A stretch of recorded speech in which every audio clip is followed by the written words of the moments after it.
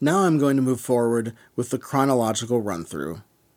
The titles of this film are unforgettable.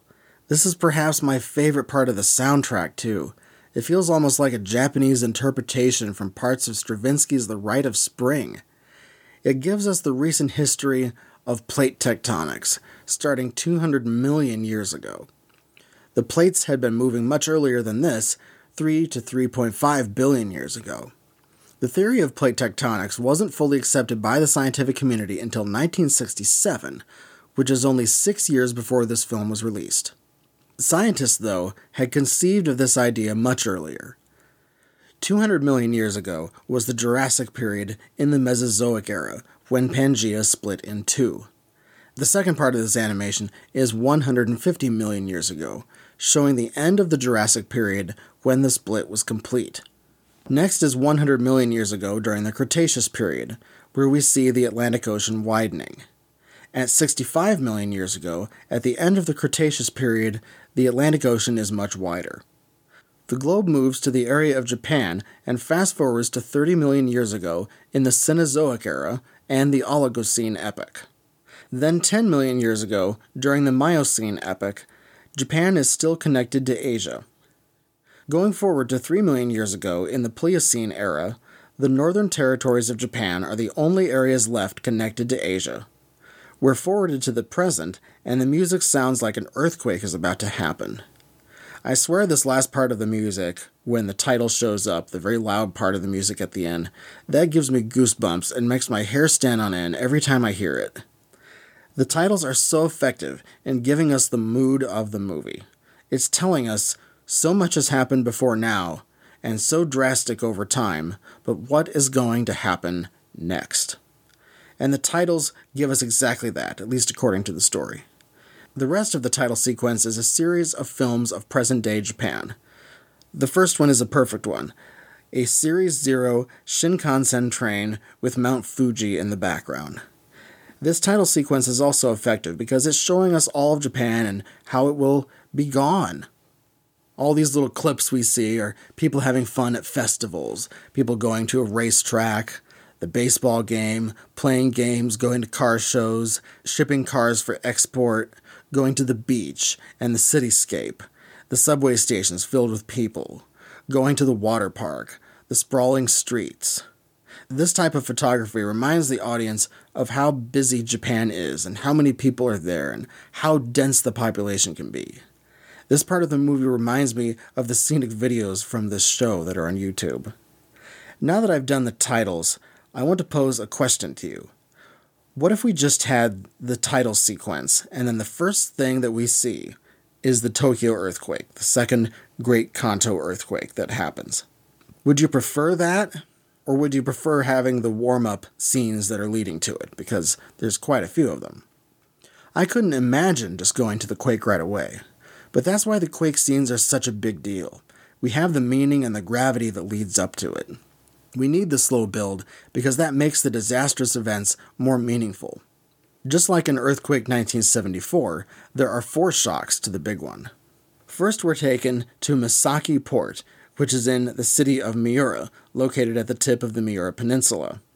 Miura is at the edge of the Uraga Channel, which is what inexperienced people would think is the entrance to Tokyo Bay, but is actually a channel that leads into the actual Tokyo Bay. The movie wastes no time in having our 2 main characters introduced to each other. Onodera meets Dr. Tadokoro. The characters are played by Hiroshi Fujioka and Keiju Kobayashi, respectively. Fujioka is most well known from the Kamen Rider series. He played Kamen Rider 1. The original TV series went from 1971 to 1973. It's an action-adventure story of a motorcycle-riding cyborg. The superhero's costume looks like a grasshopper sort of motif. He fights this evil organization founded by former Nazis called Shocker. The hero's name is Takeshi Hongo. Hiroshi Fujioka is a popular figure in Japan because of his work. Keiju Kobayashi was in 250 films during his career. Listeners will remember him from The Return of Godzilla from 1984, where he played Prime Minister Mitamura. He was in Sanjuro from 1963, directed by Kurosawa, too. Earlier in his career, he was in quite a few Salaryman movies, particularly the company president comedies that Toho made. This first scene introduces us to the Wadatsumi No. 1 underwater vehicle. From the beginning, Tadokoro is intense and concerned. He's driven to know more. He has a single-minded purpose to find out what's happening on the ocean floor. Everyone is puzzled, a little weirded out by his forwardness. When the team of scientists are looking at the underwater footage, they conclude something's not right, that this island didn't disappear into the ocean because of volcanic activity, more like a landslide. Tadokoro is staring intensely and saying very little until he says he has no idea, and that they'll have to check the Japan Trench. The Japan Trench stretches from the Kurile Islands to the Idzu Islands along the east coast of northern Honshu. It regularly produces magnitude 7 earthquakes as well as tsunami. The 9.0 earthquake and resulting tsunami in 2011, known as the Tohoku earthquake, was produced by the Japan Trench subduction zone. It goes as deep as 26,398 feet or over 8,000 meters. When this movie was made, the most recent earthquake that had occurred was an 8.2 or 8.3 magnitude quake in 1968 called the Tokachi earthquake. It produced a 20-foot tsunami. It caused significant damage and cut off communications between Honshu and Hokkaido. When they reach 8,000 feet, which is only 46 meters from the bottom, our characters are hit by a current, the most dynamic current they've ever seen.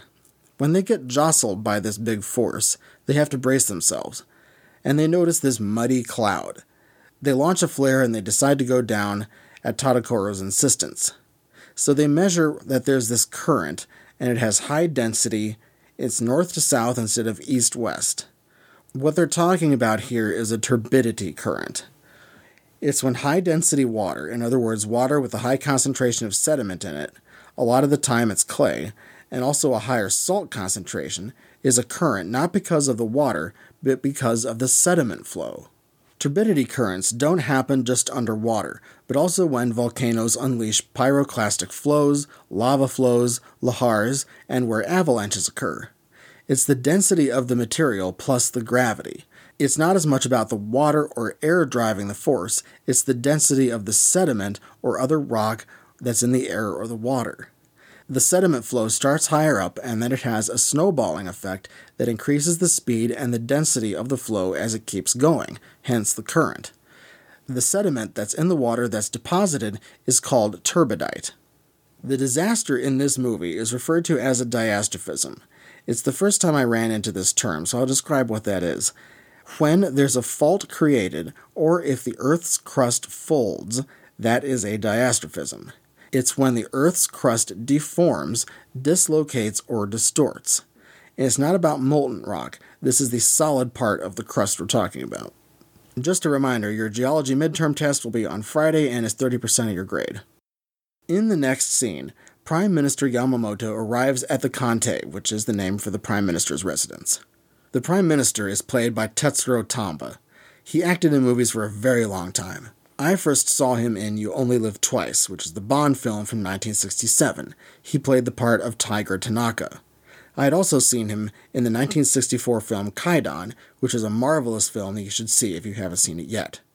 He's also in a major role in Kaiju Vision's next film, The Prophecies of Nostradamus from 1974.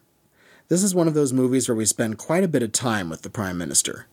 The Return of Godzilla is another example of a story like this. His position in the story is interesting because as he represents the Japanese people, he's also put in the same position as the audience from an educational standpoint. The Prime Minister has to learn about Earth's geology, but he's not a scientist. Like the audience, he understands the need to do something once he knows what's at stake. This character is effective because he cares about his country. He wants Japan to have a future, and he's put in a situation that very few would envy.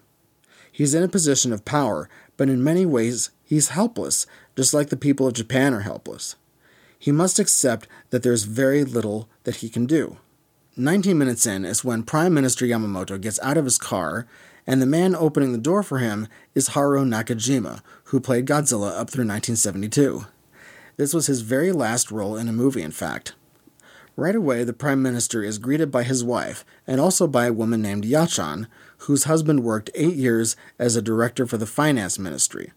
The Prime Minister picks up Ya-chan's baby and acts as a politician would, but also as a genuine caring person. He then gets this chilling look on his face that's about what he might have to deal with in the future.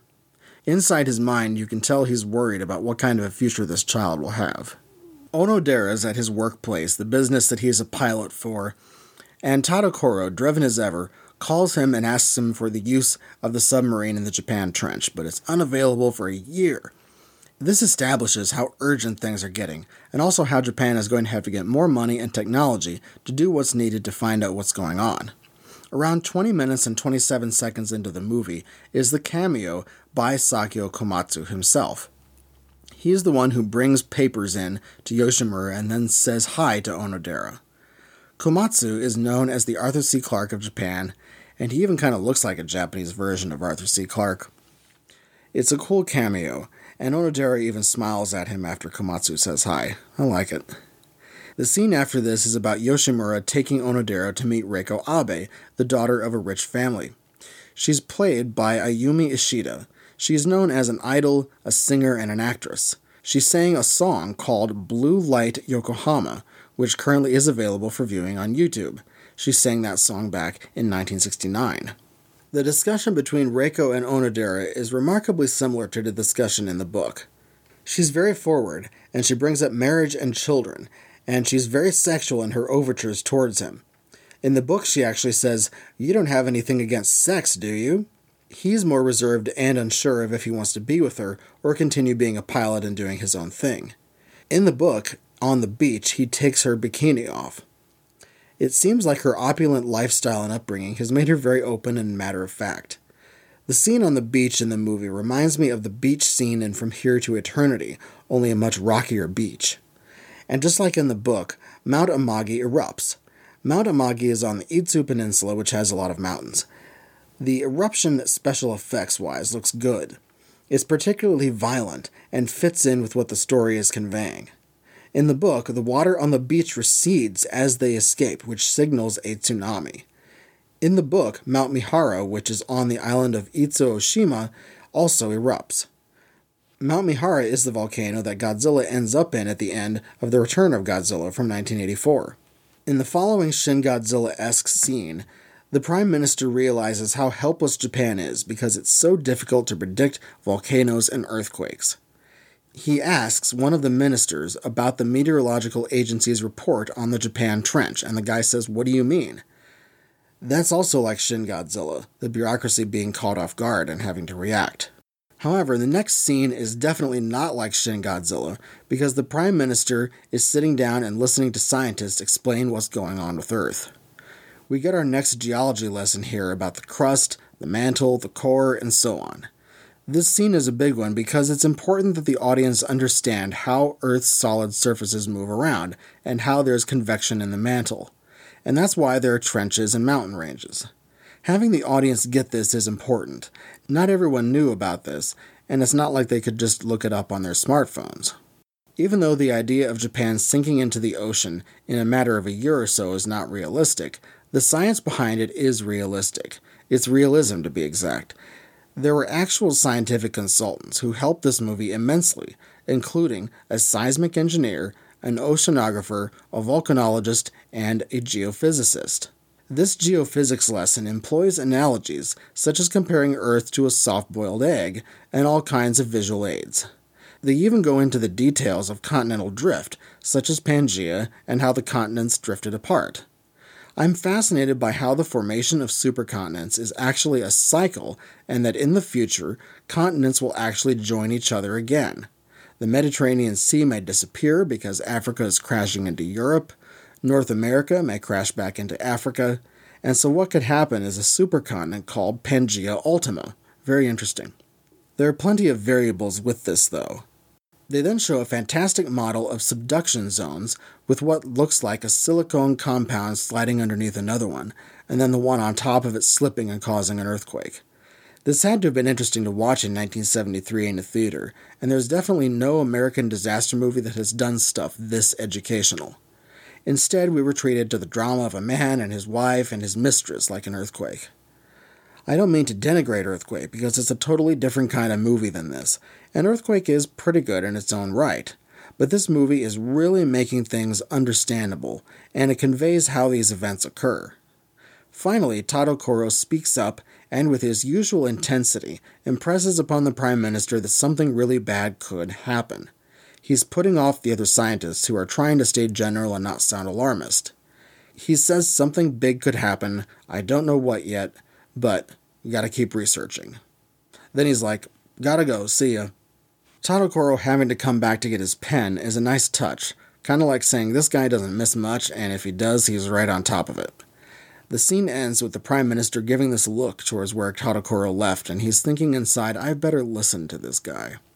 The first Watari scene is a big deal. In the book, he's 100 years old, which puts his birth date at 1873 or so. It's pretty clear that the main idea is that he and Japan are connected. As he dies, Japan dies. Watari is played by Shogo Shimada. He died in 2004 at the age of 98, so he went on to live almost as long as Watari did. I recognize him from Tora Tora Tora, and others might recognize him from the movie Japan's Longest Day. Definitely a seasoned and experienced Japanese actor. This Watari character was so unexpected when I first saw this movie. It reminds me of the S.R. Haddon character from Contact by Carl Sagan. He was played by John Hurt in the movie version. Essentially, Watari is a rich man who is a huge power player in LDP politics. Though it isn't stated in the movie, Prime Minister Yamamoto is an LDP Prime Minister, and he may have been put into office by Watari himself. It reminds me of S.R. Haddon because we have a very powerful person approaching the most knowledgeable scientist and then trusting that person and their motivation. I don't know what the American equivalent of Watari would be, sort of like Charles Koch, only 100 years old, I don't know. His niece, who acts as a servant, is named Hanai. John mentioned her as the one who takes off her clothes at the end of the book. The Sato soundtrack here is very good. It's mysterious and ominous. Watari is asking about the swallows. The bird migrations have gotten all weird, and the swallows left Japan when this possible change in the magnetism of Earth occurred. It may also have to do with the flow of magma under the Earth, as well as shifts in magnetic polarity. This phenomenon is called geomagnetic reversal. The last time this happened was 780,000 years ago. On average, it happens every 453,551 years. The time it takes to do this is about 7,000 years for the four most recent reversals. The magnetic poles of Earth actually flip. Earth's magnetic south pole is at what's called the North Pole in the Arctic, while the magnetic North Pole is in Antarctica in the South Pole. So when the next reversal completes, the North Magnetic Pole will be at the North Pole and the magnetic South Pole will be in the South. The strength of the magnetic field has gone up and down over the years. It does get weaker, though, when the geomagnetic reversal is taking place. Currently, the magnetic poles are starting to move faster and they are getting weaker. In the past 150 years, the magnetic field strength has decayed by about 10%. This does have to do with disasters because magma and so much rock down in Earth is magnetic. So earlier in the first presentation, they talked about the convection of the mantle and the subterranean current. It's possible the change in the magnetic field will have an effect on Earth's crust when the subterranean current is disrupted. That would imply issues with volcanoes and earthquakes. When the next geomagnetic reversal occurs, we could experience a mandatory period where radiation from space gets to Earth more because the magnetic field is much weaker.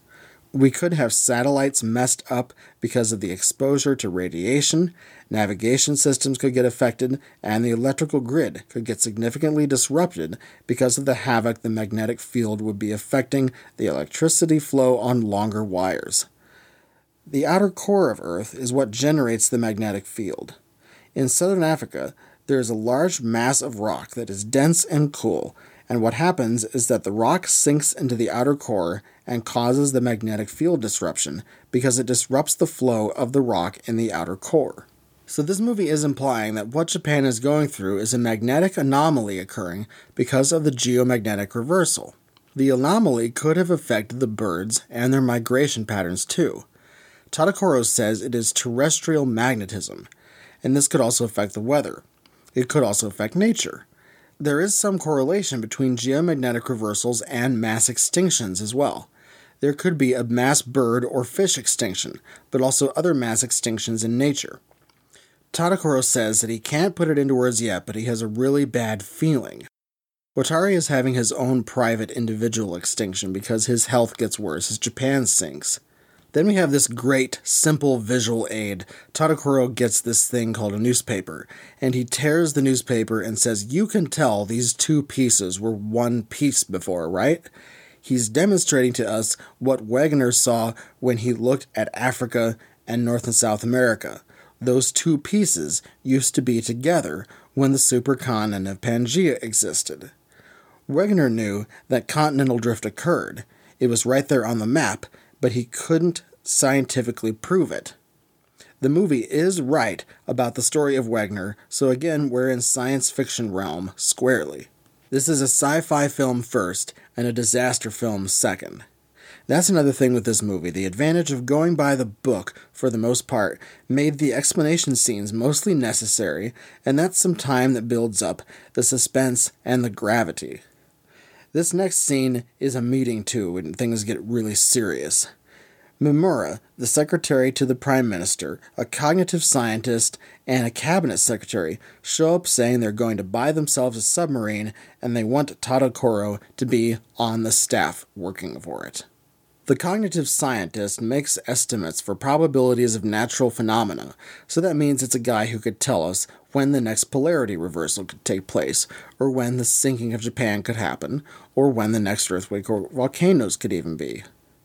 So we're heavy on government and scientists, and they're working together.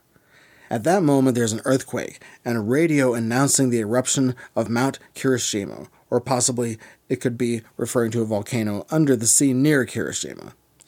The following is what looks like an underwater volcano erupting. The small meeting after this is Onodera's boss getting mad because of Tadokoro getting Onodera to quit his job and join the private company that's doing the submarine work. The human drama is still not very big here as far as influence on the audience and screen time given to the drama, but this movie isn't just about the drama. In fact, Onodera meets another girl in the book and ends up with her at the end, and Reiko and Onodera get disconnected just like in this movie. Her voicemail to Onodera in the next scene is where she reveals that her very wealthy father was killed in the Itzu earthquake, and so that's startling to everyone. It isn't totally in our faces in the script, but he's clearly chosen career over love and a relationship with Reiko. His work is too important and Japan is too important, so love and sex will have to wait. So this ship that they're on is the research center for getting readings and collecting data and making sense of it. Our two bureaucrats are discussing Watari and how he was the one who got Prime Minister Yamamoto into the presidency of the LDP, which is a different post than Prime Minister. The president of the LDP is the one in charge of the party. The land base in Kasumigaura is an Ibaraki prefecture. I assume they mean that they're at the JASDF base. Kasumigaura is about halfway between downtown Tokyo and the Tokai nuclear power plant, which is featured in Godzilla 2000, and that is the closest power plant to Tokyo. The next scene with the bureaucrats in the helicopter going over Tokyo is like this depressing reverse mirror image of the Gorath helicopter scene, where those Space Defense Force personnel are singing their patriotic song as they fly through the city.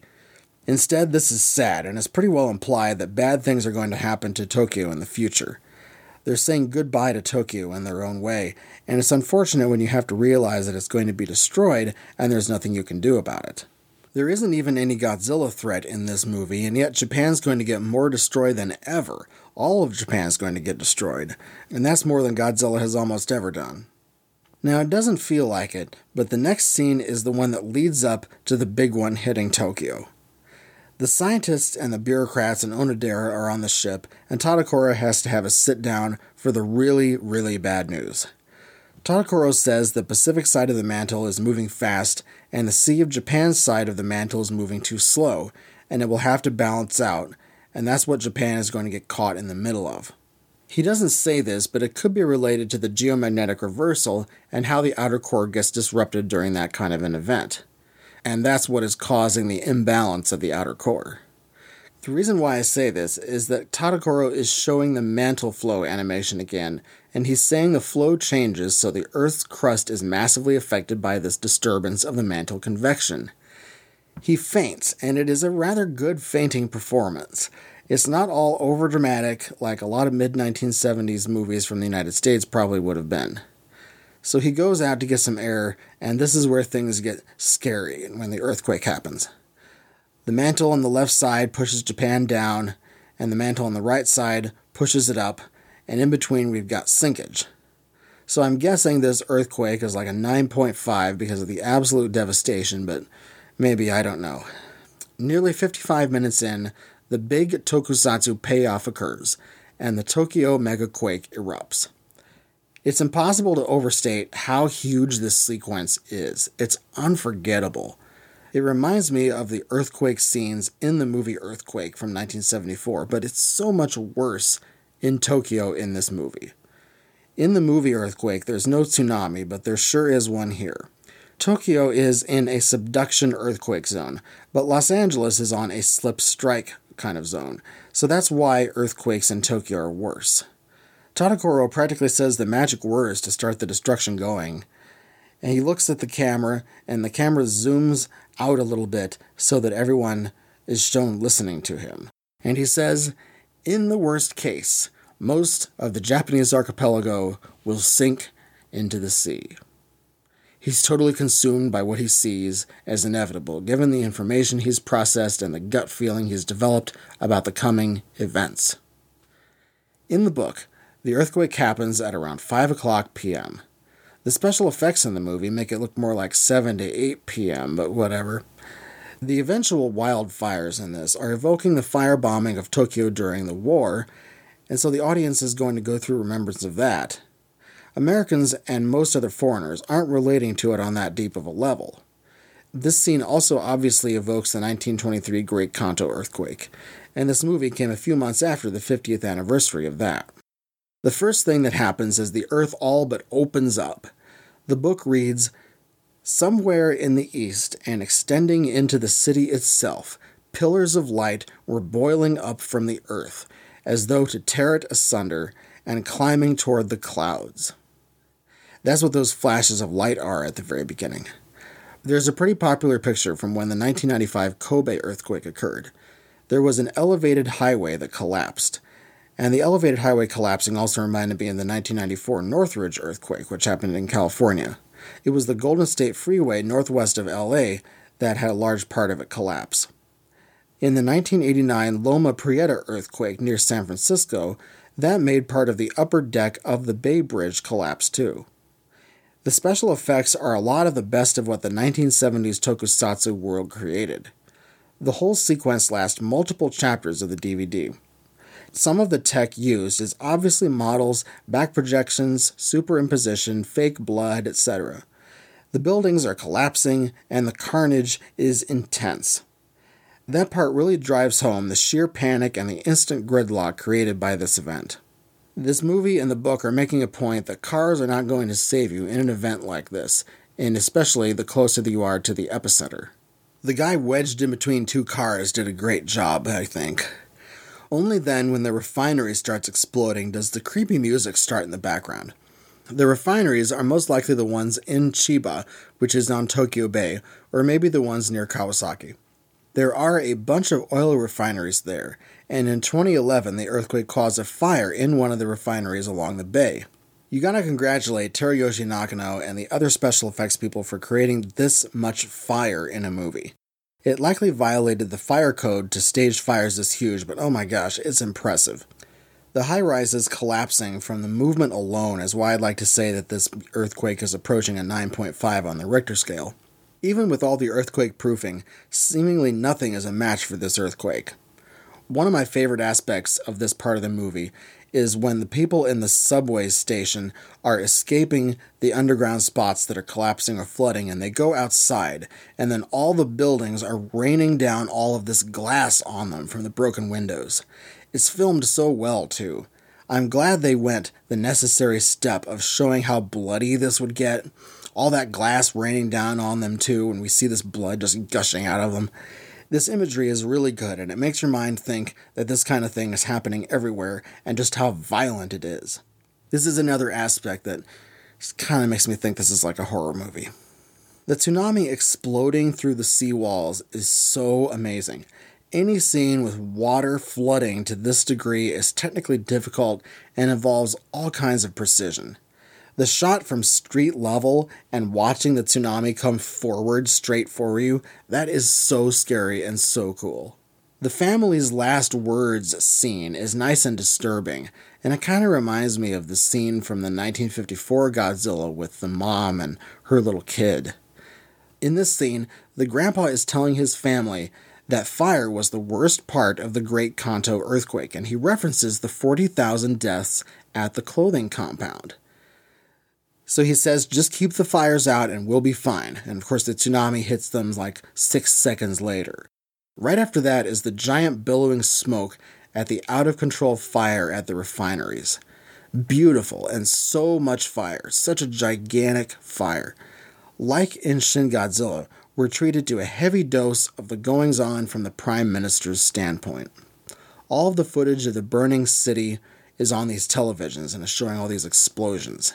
And the explosions recollect the 1923 Kanto earthquake and the firestorms there, as well as the firebombing of Tokyo during the war with the wildfires. There's so much fire in this that it's like a wall of flames that the helicopters are flying into. The gravity is so high in the scene with the Prime Minister where he's watching this mega disaster unfold. And then the voiceover of Prime Minister Yamamoto's inner thoughts. That's very effective. And the music is so understated, but it's giving us all of this dread.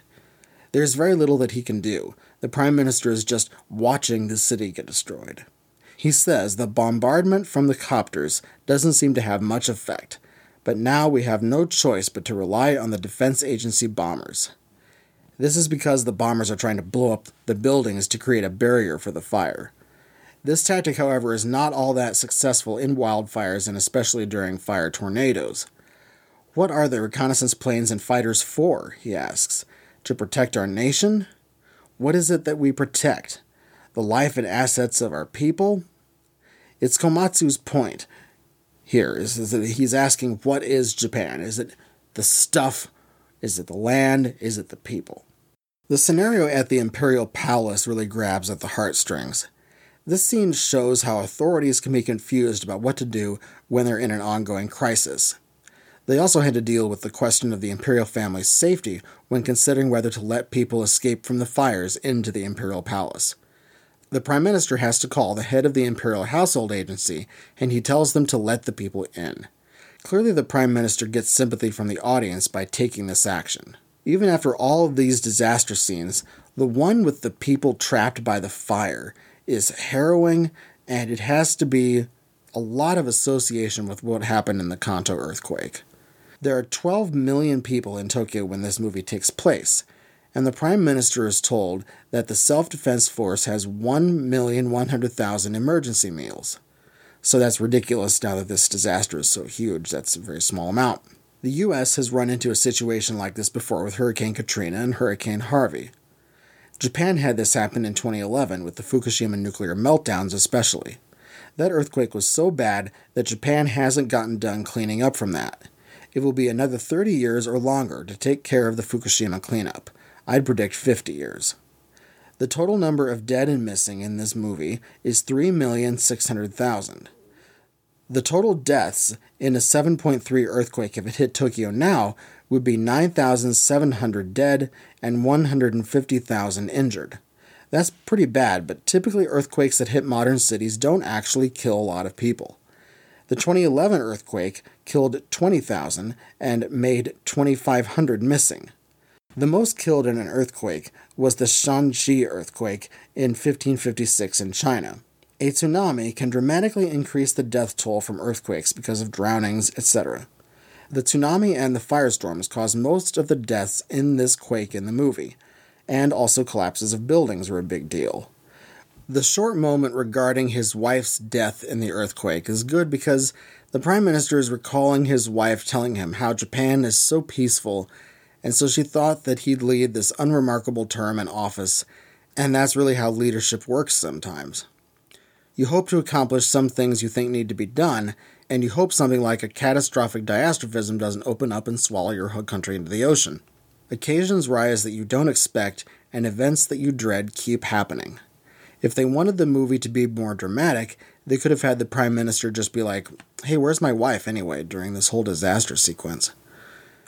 If we stopped the movie here, and then tied up loose ends in the plot, this would have been a relatively normal disaster sci-fi movie. If the Tokyo earthquake was the centerpiece of the story, of course. But when the next scene begins, the first stage of the D project is running, but the D2 project is about to get started, and that's about getting as many lives saved as possible before the diastrophism destroys the country. The haunting declaration by the cognitive scientist is that the diastrophism will be 1,000 times the strength of the Tokyo earthquake. And here's the genuinely haunting part, that most everyone will be killed because they won't believe that something like that could actually happen. It has been 3 months since the earthquake, and I want to think they would have evacuated Japan already if Tadokoro told the public escape while you can. However, if you ran for the hills every time something on TV told you to do that, we'd all be living in the forest before Y2K happened. The guy who attacks Onodera is the guy from Onodera's old workplace, who he totally ditched in order to be on the front lines of this disaster project operation. Not Yoshimura, not that guy, his old boss, but the other guy.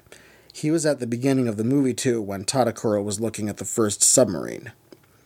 This scene is funny to me because Onodera virtually doesn't say a word, and it's all this other guy talking. The look Onodera has after he's knocked to the ground is kind of unintentionally funny too. The big takeaway from the next Watari scene, where the power is knocked out during their meeting, is that the scientists and Onodera are there and they're sure the sinking of Japan will happen. But their reservation about starting an evacuation plan for all of Japan, when most people think everything's gone back to normal, is that the scientists will look alarmist and they'll be treated like they're crazy or hysterical, and they'll lose their credibility. This part of the movie reminds me of other stories where scientists are saying the following things are going to happen, and then it's turned into a debate, and the message doesn't go anywhere until it's mostly too late to save a whole lot of people. Dr. Nakata says that 3 to 5% of the population, so about 5 million, that can be saved, 3 to 5 out of 100 million isn't a very good number, but it's better than nothing. The Prime Minister scene is all about getting the government all coordinated to convince the Prime Minister's staff that they're going with the D2 plan. His staff are being political and expeditious. They're concerned with reviving the domestic economy, and like Watari, they're concerned the evacuation plan would look really stupid if nothing else happened with all these predictions of cataclysmic events. To be fair, it would be the stupidest alarmist plan ever if they did try to evacuate Japan and then no diastrophism happened. The Prime Minister says that if one of the scientists starts saying what's going to happen, the Japanese public will be very skeptical of this kind of an announcement. Then the Prime Minister says that there's no way that the funds for an evacuation of this kind of a scale can be hidden away in some kind of discretionary fund in the budget, because it would be too large of an amount of money, and obviously everyone would notice and start asking what all that money's for. The next scene is absolutely astonishing. It's the first Australia scene, and my international relations mind had a great time analyzing this scene. The actor playing the Prime Minister of Australia is Andrew Hughes. He was in Destroy All Monsters as Dr. Stevenson, not looking very much different. I nearly expected him to have that voice that he got dubbed into. You know, like that voice in Destroy All Monsters where he's like, well, you see, they're trying to... You know, whatever that... I can't do that voice. I don't know if anybody can do that voice. I don't know what it is. That's not his real voice. But this is Andrew Hughes' actual real voice. And he was in almost 30 Japanese movies. I go back and forth between if I think the Prime Minister of Australia is heartless or if the point of the story was to be realistic and actually act like this was a serious thing. He would rather take Japan's treasure, and he's not as interested in taking the people, because wherever they come as refugees will eventually just become a new Japan. He does have a point about the land in Australia, though. 35% of the country is desert. In the movie, he says it's 70%. so there isn't a lot of room comparative to how the country looks on a map, and desert isn't really an optimal place to build a new country in anyway. The Japanese ambassador is played by Nobuo Nakamura, who's been in many Toho movies, including quite a few covered on the show so far. The ambassador says 5 million total to emigrate from Japan to Australia. It looks like some of the scenes were dubbed because the voice track and the video track are a little bit out of sync. The Japanese ambassador is telling the Prime Minister, please save us, and it really does hit you that anyone who these other countries can't take is going to perish. There are many moments in this that convey the gravity of the situation very well. I think that if the scene went differently and the Prime Minister of Australia had just said, oh yeah, sure, 5 million, okay, sure, whatever. Or if he said, not even 1 million, I won't even take that many. Either way, those two scenarios would be less realistic. But since he is the leader of another country, the Japanese audience is told in this scene, basically, that other countries may not accept unlimited amounts of refugees, and everything's not necessarily going to be great. What if it was the U.S. that was sinking instead, all the way up past the tallest peaks, and that the U.S. had to implore other nations for mercy and to take lots of American refugees? How would that realistically play out? I'd be interested to see which country would take the most Americans. It's surprising how disconnected Onodera is from his family and from Reiko. His family doesn't know that he's stopped working at his old job, and Reiko is looking for him. But then we find that Tadokoro has done the unthinkable. The newspapers showing what Tadokoro looks like are hilarious to me. Two of the newspapers that were shown have just Tadokoro's disembodied head, and it looks so sensational, and he even has that squinty left eye in all these newspaper pictures, and it's just kind of hilarious. The media is screwing up everything, and they're making him look like a kook. But then at the interview on TV, he does himself no favors by looking like a violent kook. I think that moment looks kind of funny now, but I think Tadokoro is doing the right thing out of genuine concern for what he is sure will happen. And his instinct ends up being dead right. This is a bad moment for Tadokoro attacking a colleague on live television. His credibility and his career just went down the toilet. This is rather quickly followed up by another tense moment between the D-Plan members involving leaks and Tadokoro's TV appearance. They're upset with Tadokoro's meltdown and how it discredited the whole mission as well as his own career and his respectability. Dr. Nakata sets them straight by demonstrating how leaks work. The negotiations have already begun with other countries, so the info about how Japan is going to be gone, that will get talked about, and the Japanese public will find it out anyway when foreign media report it. So since it's inevitable that this will come out, may as well do it ourselves, but not necessarily with Tadokoro getting really mad at the other scientist when he laughed about the most serious situation that Japan will ever face. Onodera sympathizes with Tadokoro's state of mind, though. Tadokoro might be more depressed than anyone at this juncture. This may be as good of a time to mention this as it'll get, but there's a lot of sadness in the country of Japan about disappearing. It's a countrywide depression. That's what makes this more compelling, is if you're Japanese and you're watching this. The fact that it's the whole country that this is happening to, of course, matters. It makes it more meaningful. Now that we're done with our three dramatic scenes, the former coworker on former coworker violence, scientist on scientist violence, and scientist on scientist almost violence, there's the D2 outline scene with Watari. Watari says one is a priest from Nara, one is a sociologist from Kyoto, and one is a psychologist from Tokyo. And when the first time he said this, I was like, what? They all walk into a bar? What? This trio of experts is an interesting way to plan an evacuation phase outline. It would be nice to have more things done this way. Some consider a committee of experts as more preferential during emergencies than political leadership. The imperial family would have to go somewhere since they're the oldest royal family on Earth. The first idea is that the imperial family should go to Switzerland, but Watari says one from the imperial family should go to the US and one should go to Africa.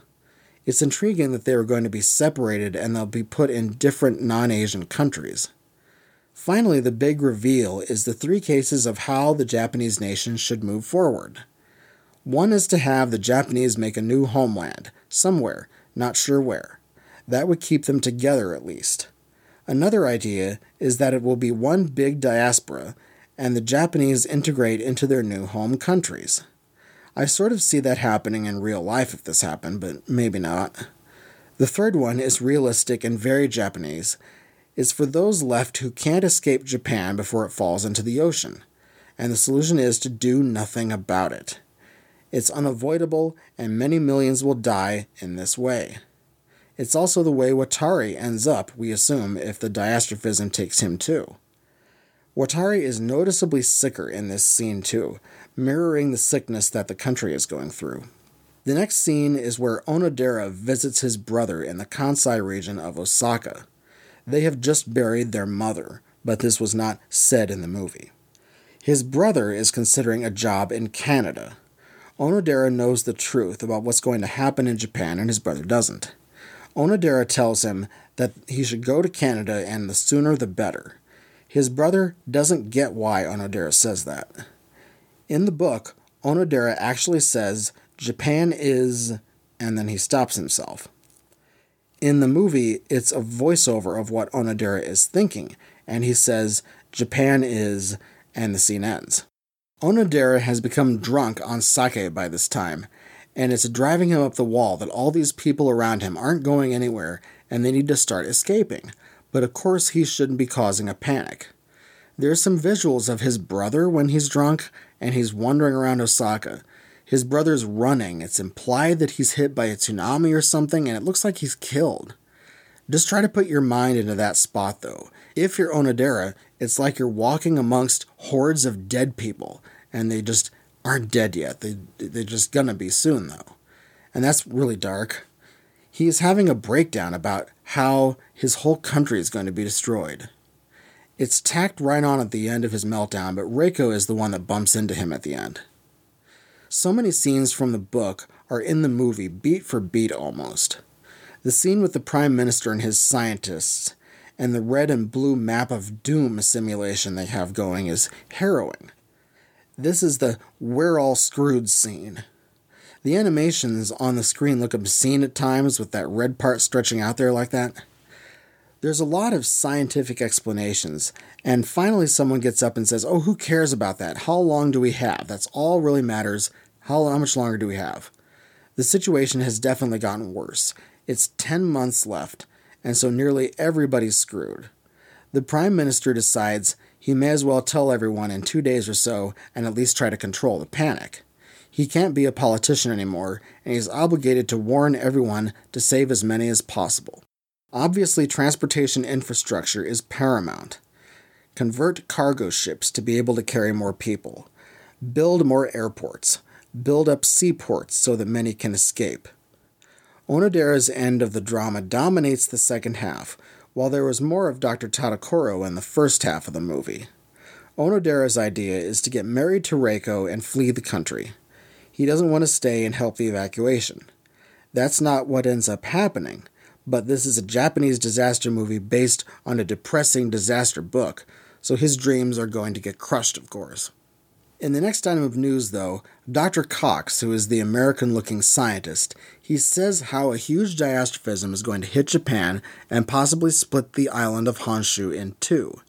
This was done before the Prime Minister's intended conference, so when this scientific society releases their report, that lets the cat out of the bag, and all the papers pick up the story. The Prime Minister says that all individuals will be prevented from going abroad starting tomorrow. The reasoning here is that he wants to make the evacuation as ordered as possible so that people could be gathering at certain points to be able to be rescued instead of having just pandemonium occur. Onodera not only tells his co-workers that he's having second thoughts about leaving, but once he gets up to start his escape from Japan, things get a lot worse. Mount Fuji erupts. Reiko is in the telephone booth during the eruption, and I can't help but think it's like that scene in The Birds when she's in the phone booth and the birds are smacking themselves into the glass. The volcano is unrelenting, and finally she's cut off. And this is when the two of them officially get cut off from each other and separated by the disaster. They totally lose track. Has anyone been in a disaster and gotten cut off from the person that you were with? I've heard that that's scary. After some volcano stock footage, we're treated to some great tokusatsu magic. The eruption, the ground opening up, but especially the lahar special effect was fantastic. A lahar is superheated mud that's caused when a volcano eruption melts glaciers on the top.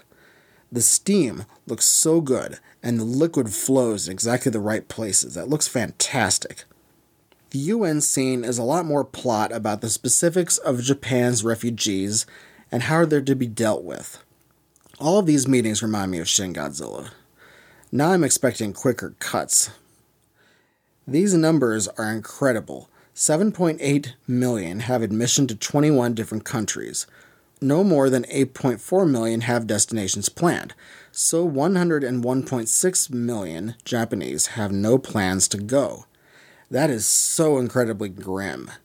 The UN representative from the Philippines says the refugee camps will become filthy, crime-infested, disease-ridden slums. He absolutely lets the Japanese have it. This sort of exchange rings so true to what I think would happen in this kind of a science fiction scenario. Gorath is another excellent example of a science fiction scenario done right. Gorath is another complex disaster, and like Gorath, the plan is followed through in the movie, and in Gorath the plan succeeds. However, this plan takes Japan's sinking into account, so there is really no plan to succeed. It's a plan to make the best of a failure. And what is winning in this movie? Is saying 7.6% of the population of 110 million is saving that many winning? There isn't very much winning in this movie. The concept of moving 110 million people is impossible in the time allowed. And if this did really happen, goodbye west coast of the United States, goodbye islands in the Pacific, any place that all these tsunami would hit would be totaled. The water level would go up significantly, I would think, from all the land sinking into the ocean. Earthquakes and volcanoes would probably happen all over. Enough volcanoes erupting could cause global cooling. The movie did actually give us a small bit of that when one government person mentioned how messed up the Korean coast would be from all of the effects of the diastrophism. The montage of the evacuations is good. It's all ordered, which, yeah, it's Japan, but still. Only 2.8 million have gotten out of the country, which is very low. The Prime Minister's animated little speech is a little too strong dramatically, but he has to perform the mission of going to foreign countries to beg them to accept more Japanese people. There are 21 countries mentioned at the UN, and at the time in 1973 there were 135 members of the United Nations, so there are many, many countries that did not accept any Japanese refugees. The last 20 minutes of the film is fabulous, and it makes watching the entire movie more than worth it. Models are used a great deal when we're watching Japan actually break apart. It's meant to be what viewing the country from far up in the atmosphere would look like. The model of the islands looks incredibly convincing, considering it could have looked completely fake if you had the wrong people doing it. Shikoku is the fourth largest Japanese island. The flashing of light when the huge cracks appear is something from the book, like I said. It's like the earth is opening up and there's all this energy just coming out. There are flashes of light, and it's meant to enhance the idea that this is an unprecedented breakage of the ground, so far down, and it releases these noises and these flashes of light from the energy released when this occurs. These shots are mixed with stock footage and then more traditional models of mountains and other features. The shot of the evacuees going down the windy path as volcanoes are exploding is a composite with some superimposition in order to make it look like the debris is overtaking them. The model with the town just sliding into the water is great. If this was real life, could you imagine the tsunami generated by something like that? The scene with the American president is something I'll spend a little time on. The translation is kind of annoying to listen to because he's speaking English and you just want to be able to hear him. But he's saying the U.S. is going to start constructing a place for refugee camps for 2 million Japanese in Nevada, Arizona, and Utah. Would this be kind of a little reference to the Japanese internment camps that were used during the war? It sounds pretty ominous if you're going to go in that direction, but at the same time, I don't think that's what this is doing. It seems pro-U.S. to me since the U.S. is mobilizing the 7th Fleet and the Air Force to do everything they can.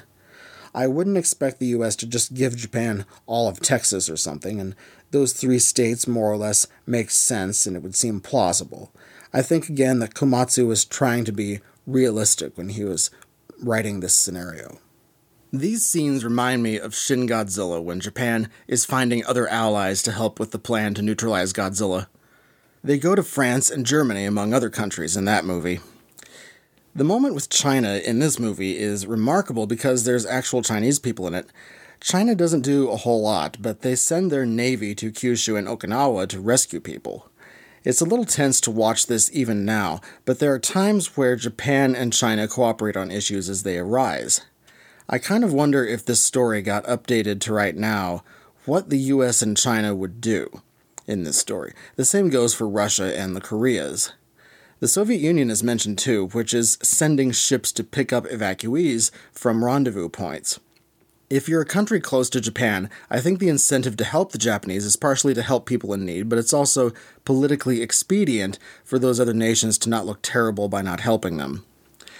There's talk about a new airport at Hamada, which is 40 miles northwest of Hiroshima, on the coast of the Sea of Japan. This implies that they built some large runways and a new airport in this city of about 50,000 or so in population, and it has large port facilities and rarely gets hit by strong quakes. So that's why this particular city is mentioned in the country, because it sinks from east to west also more or less, so it makes sense that this city would be one of the ones left. The D-Team members discuss how the world has come to help us, but the tragedy is that they waited until the diastrophism actually started to sink whole islands to give the Japanese a hand. But these 2 guys conclude that's how it works. That's more Shin Godzilla kind of bureaucratic dialogue we're used to hearing now. In the book, there is a riveting page or so where there's a Pan Am Boeing 747 with almost 500 people on it taking off at Osaka Airport. As soon as the plane starts its takeoff roll, a huge earthquake begins. It reminded me of the scene in the 1974 movie Earthquake, where the plane is trying to land and an earthquake occurs. The scene in the book ends with the plane taking off, and then it's implied that that could have been the last plane out because the earthquake just completely destroyed everything. The view of Osaka is terrifying when they fly over it. The water is so high that only the top of Osaka Castle is still above water.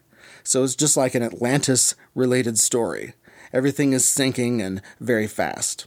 Anytime there's water in special effects, I admire the extra difficulty the water makes because it can be really destructive, and if you don't get it right the first time, you're in for a lot more work to get it right the second time. The models of the islands sinking looks really great, and there are nice effects along with it. It looks like dry ice is creating all of the steam. It's what's around that which creates the atmosphere. The explosions and the Earth's crust breaking apart looks great too. The Sanriku Coast is the northeast coast of the main island of Honshu. A north-south crack breaks off where the northeast part of Honshu is, which is the Tohoku region. The view of this is sort of the same view as a satellite, or like the view from the International Space Station would be. The view of Hokkaido looks like the south part of the island is breaking apart. Then we're taken to the Kansai region and the Tango Peninsula. It's on the west coast. The evacuation into the boats in that scene is pandemonium. It's kind of tough to watch because you realize that they're going to get hit by a tsunami and everybody's too panicked to listen to the warnings. Then we go somewhere else and Reiko is looking out to the sea. Onodera is the tough guy in the helicopter and he's warning everybody of the tsunami. He does a good job acting, and even though he's ignored, he is correct. The tsunami coming at them, that shot is so ominous. The model ships hit by the water is literally just a bunch of water thrown at them, and all this water gets thrown towards the camera. When we get back to Reiko, she's in the rain trying to get to safety. I don't mean to laugh at this part, but it is so, like, inappropriate to have this music going on. It's way too joyful. They're playing the love theme of Reiko and Onodera at the time that she's running through this rain, she's getting pelted by all these water droplets and everything. I had to laugh at this part because it's just so... it's just inappropriate. The fact that a tsunami happens at the end of the music and destroys literally everything is ironic, considering that the music was not exactly the right tone for that. Because, like, the music is like, la da da da da da da da, tsunami, boom, just gets everything. I think it's just, it's not the right cue to be using at this time, but it's not that big of a deal, but not only did I notice this, but when I showed the movie to at least 2 other people, they also mentioned that, and they didn't even know the tsunami was coming. The overview model of Kyushu and Sorry. The overview model of Kyushu and Okinawa shows us how much of Japan is left, towards the end of that shot, it pans down to Okinawa, and it looks like Okinawa is almost totally gone. The steam coming from the map model is probably symbolic of volcanic action. The next Dr. Cox scene gives us some more that the book definitely touches on. He's confused as to why the central part of Honshu hasn't broken yet. And he says there's a huge amount of energy that's located in that spot, but the island hasn't broken there yet. And this is the difficulty with predicting earthquakes.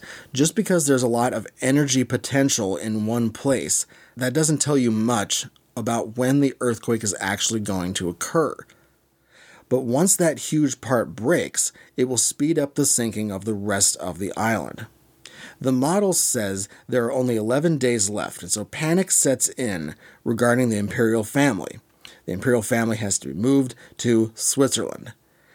It's funny, just a year before this, in Godzilla vs. Gigan, Switzerland was referred to as a place for evil corporations to hide, but this year, 1 year later, Switzerland is a nice, secure place for the imperial family to hide from all of the calamity. Finally, Honshu, the main island, erupts in the center. The smoke coming out of the crack looks so nice, and the model of the electricity towers all mangled from the earthquakes looks great. There is so many nice little touches like this. It looks so pretty. And when you have all the CGI that you could want in the whole world, for some reason this just looks more organic and just looks special. The pictures of all the places around the world are snapshots of all the activity happening, and it's sort of like saying, here's the world at the time Japan sank. The un-PC Australian Prime Minister returns, and this more un-PC Newsweek cover is a bit of a shocker, calling the Japanese survivors kamikazes. Onodera is the poster boy for the struggle of trying to save every last Japanese person from the cataclysm that's taking place. Onodera has really changed from where initially he wanted to escape to Switzerland with Reiko, to becoming a folk hero and a humanitarian. Sure, he's still part of the D Project, but there's more at work here than just that being his job or something. I would suggest it could possibly be his patriotism or his national spirit that has activated him and made him stay in the dangerous area trying to save people. The Australian Prime Minister makes some rather cringy comments about how the fleeing Japanese are like kamikazes spreading themselves all over the globe. His assistant isn't very much better, seeming eager to wipe the country off the map. This is another moment for the story and for the movie to convince the Japanese people that none of these countries is going to treat them like their brothers and go out of their way to take the most refugees. The message is that they have themselves and each other to depend on the most, and that they will be the ones to continue Japan's future. The government operation is over, the D plan is over, and most of Japan is gone now. They're exhausted from working.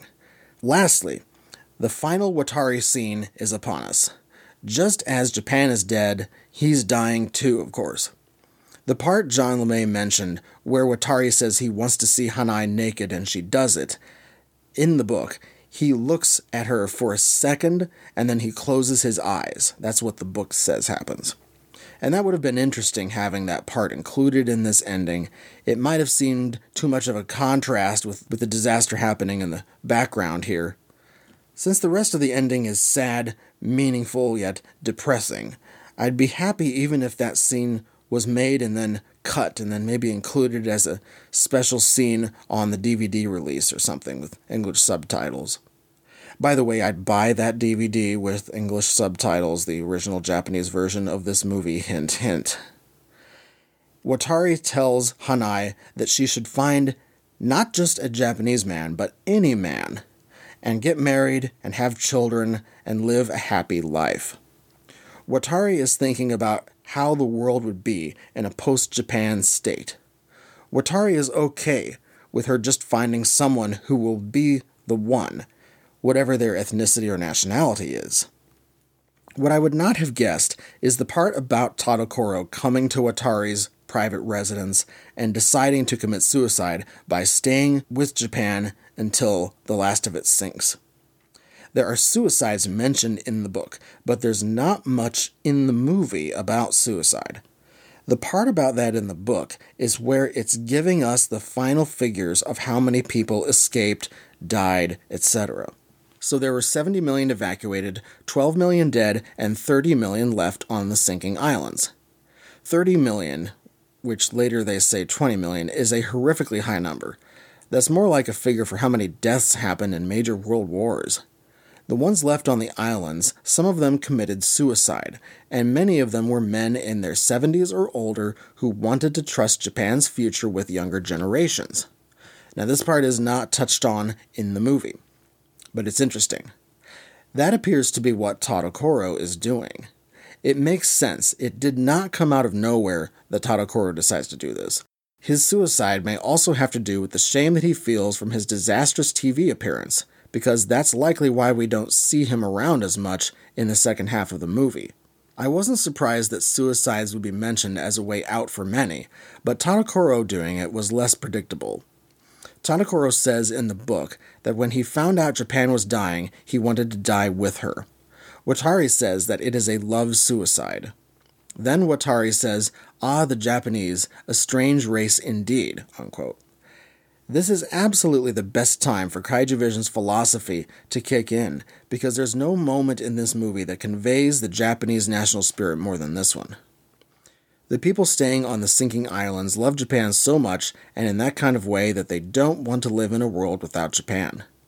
They're connected to the mountains and the forests and the land in general, and they chose to go to death with the land.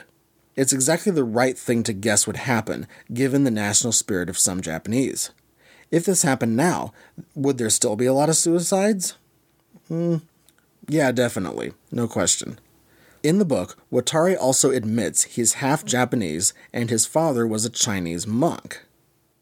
We're shown the zoom out of Earth, where it looks like Japan is all gone.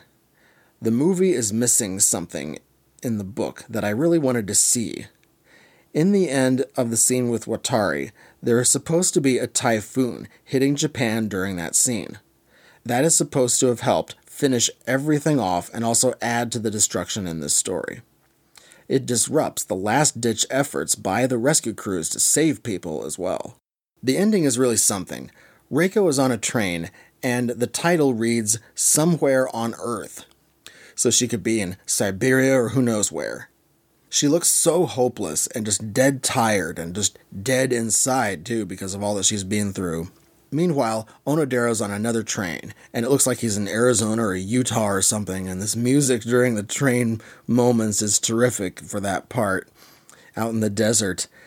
The Arizona music is great because it sounds like it's from a Western. It sounds like a John Ford film or something. It's amusing considering how bleak the movie is. The last note in Sato's soundtrack is one note from a trumpet, and it sounds exactly like a train horn. They're on their way to build a future for the Japanese people again. When I learned that there had been talk of a sequel, I thought, well, how's that going to work, especially if you're picking up where you left off?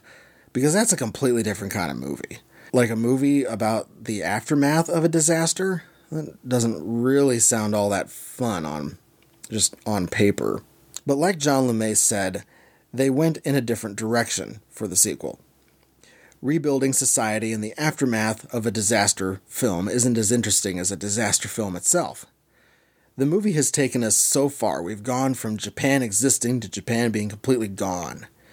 The audience has meditated on what it means to be Japanese and what Japan even is.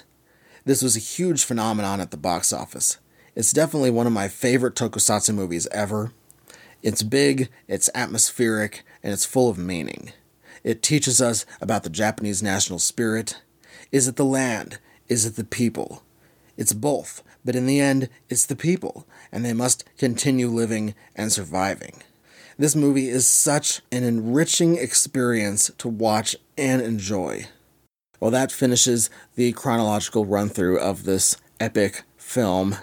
That concludes part 2, and I will move on to our related topic. You're listening to KVR Kaiju Vision Radio.